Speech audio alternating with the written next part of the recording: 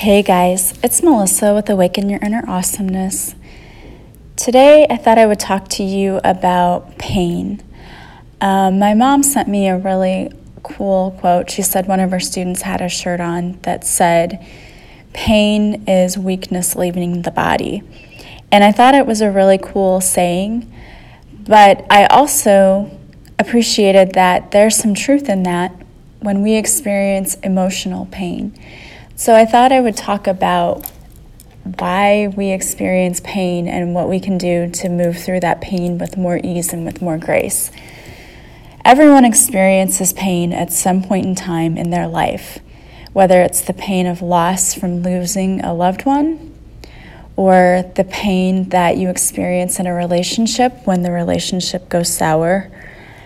It can also be pain caused by situations that simply don't work out in our favor. You know, if you had your mind set on a goal and it didn't work out for you, that can cause emotional pain as well. There are so many different ways we can experience pain in our lives.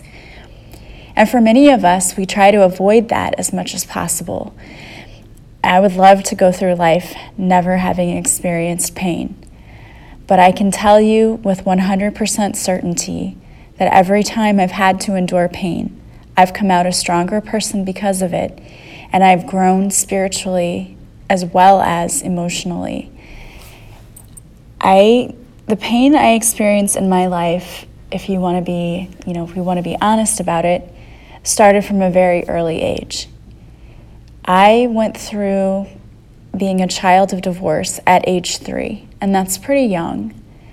And that's a very, very disruptive thing. Divorce is never easy. It's especially difficult when you don't understand what's really happening.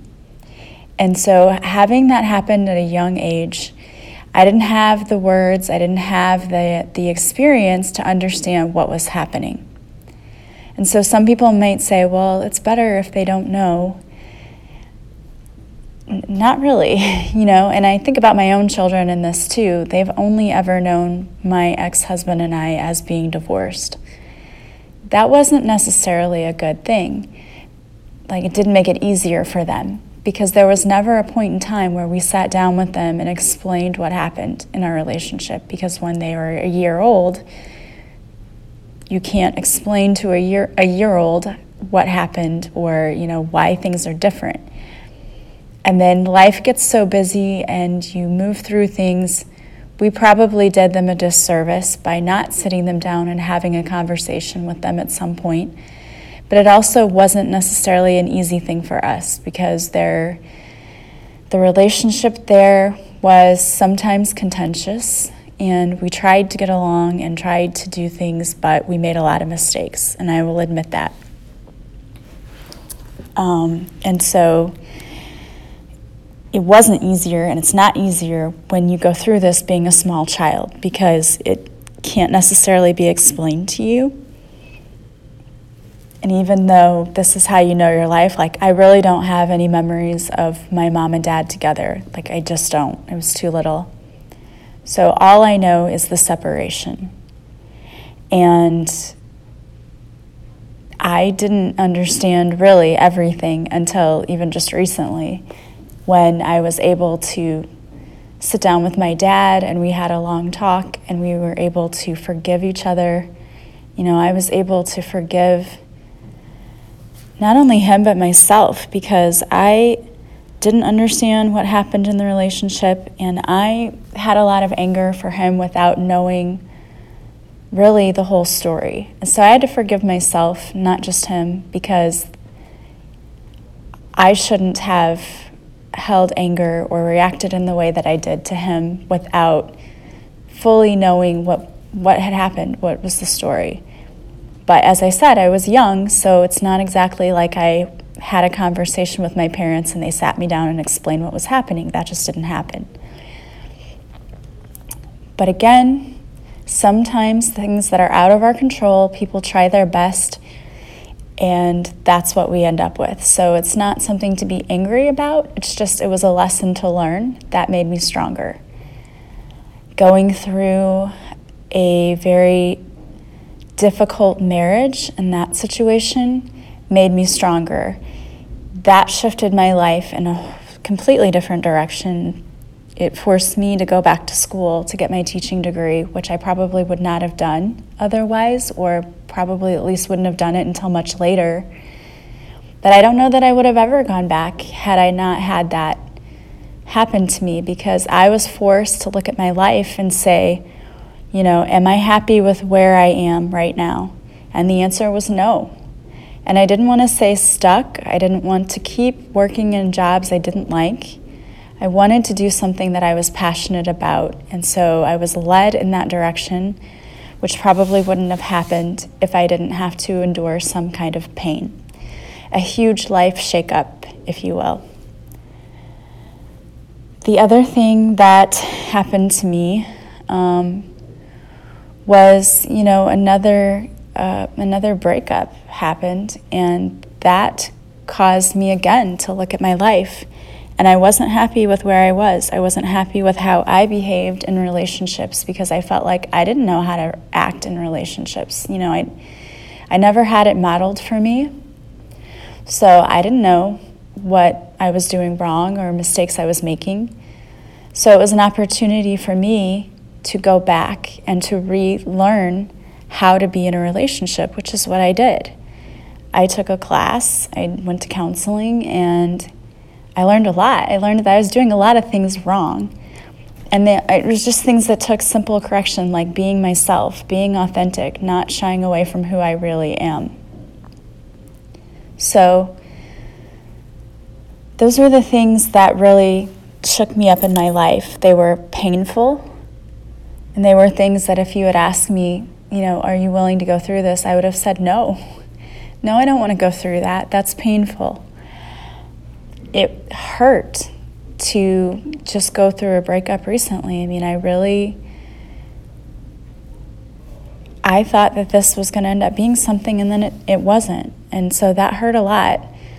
But it was necessary, because it shifted me in ways I never thought possible. And I realized that I wasn't living to my full potential. I enjoyed teaching. I loved what I was doing, but I had so much more to offer, and I wasn't living up to that. So it was after this breakup that I went back and took classes for healing. I took Reiki classes, and I love what I do. I love helping people. And when I'm able to make them feel better, that is like the greatest feeling ever. And just helping people to improve their lives, there's not a better feeling than that. And knowing that in some small way, even if it's only one person that I touch or that I help, that I've helped somebody. And if it takes me going through things and sharing my experience with you to help you not make those same mistakes, to help you avoid things, to help you live a better life, then it was worth it. And that's why I decided to write this book.